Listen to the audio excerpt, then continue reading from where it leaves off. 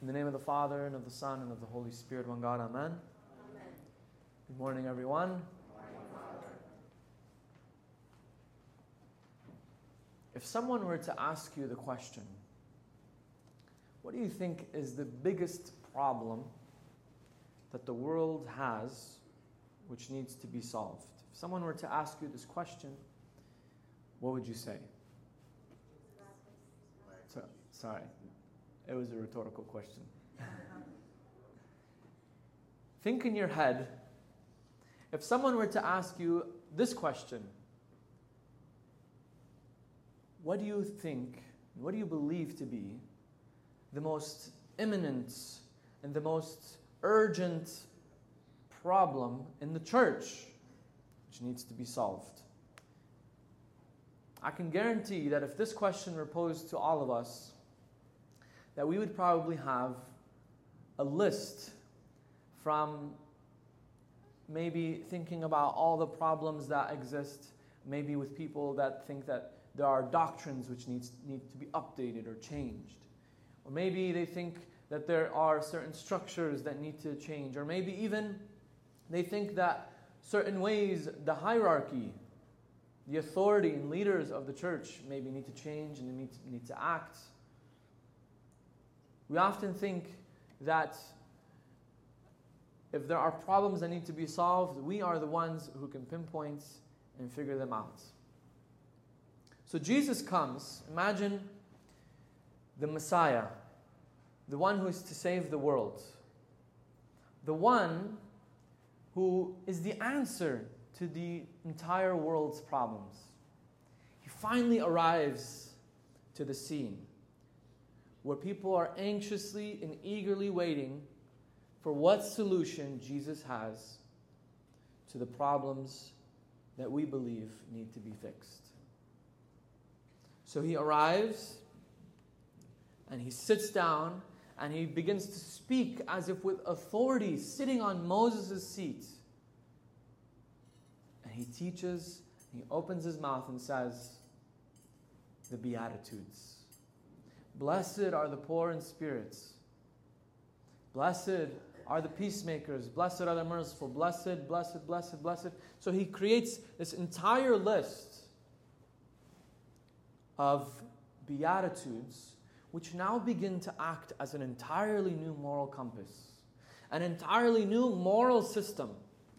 The beatitudes are totally different than the commandments. The commandments say, you shall not do this, you shall not do this.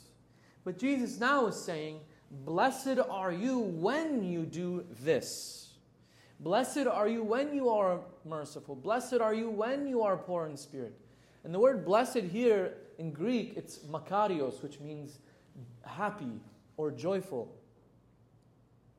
And so in these actions that Jesus says, it's a comprehensive summary of what we should be like.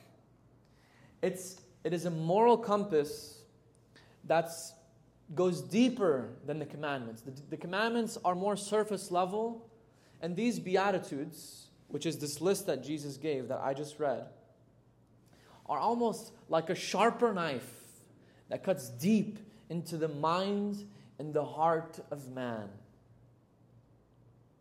So sit back and think. These people are waiting to hear back from Jesus, who is the Messiah, who is the one who is ready to answer the entire world's problems. And he begins to open his mouth for the first time. This is an introductory level to the teachings of Jesus. And now he's ready to give the solution to the world's problems, the world's issues, and give man's remedy for our unhappiness. And here, he gives them a moral code. He gives them a new set of ethics. He gives them a new way of life. We want solutions. And he's giving us a moral compass. It's almost as if Jesus is saying to these people listening and to you and to me that the biggest problem facing the world today is you. that the biggest problem which needs to be solved is not everything that we listed, but it's you and me. Because the biggest problem and the most urgent problem is that I am not yet a saint. That I am not yet poor in spirit, like Jesus says. That I am not yet merciful. I am not yet meek, humble. I'm not yet hungering and thirsting for righteousness. I'm not hungry and thirsty for what God has to preach and to teach. I'm not hungry and thirsty to be right with God. And I'm not yet a peacemaker. And I'm not yet pure in heart. That's the biggest problem facing the world today. And because I have not taken up this challenge, because I haven't set my heart to live out and to follow this moral code of the beatitudes that Jesus puts forth, I haven't received the blessedness, and I haven't received with it the joy that's sealed within that package. And so these beatitudes, like I said, they're comprehensive, they're total, they're the perfect list. Because why? Because they're the perfect mirror of Jesus. When you hear this list of the beatitudes, you can't help but to see that this is just a summary of the personality of Jesus. Because when you look at the beatitudes, you see Jesus. And when you see Jesus, you see this list of beatitudes.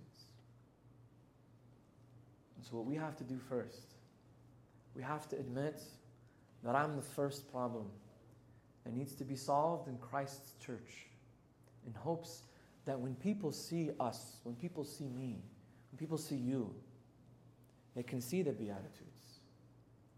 And in seeing the Beatitudes, through you, they will see Christ. Amen.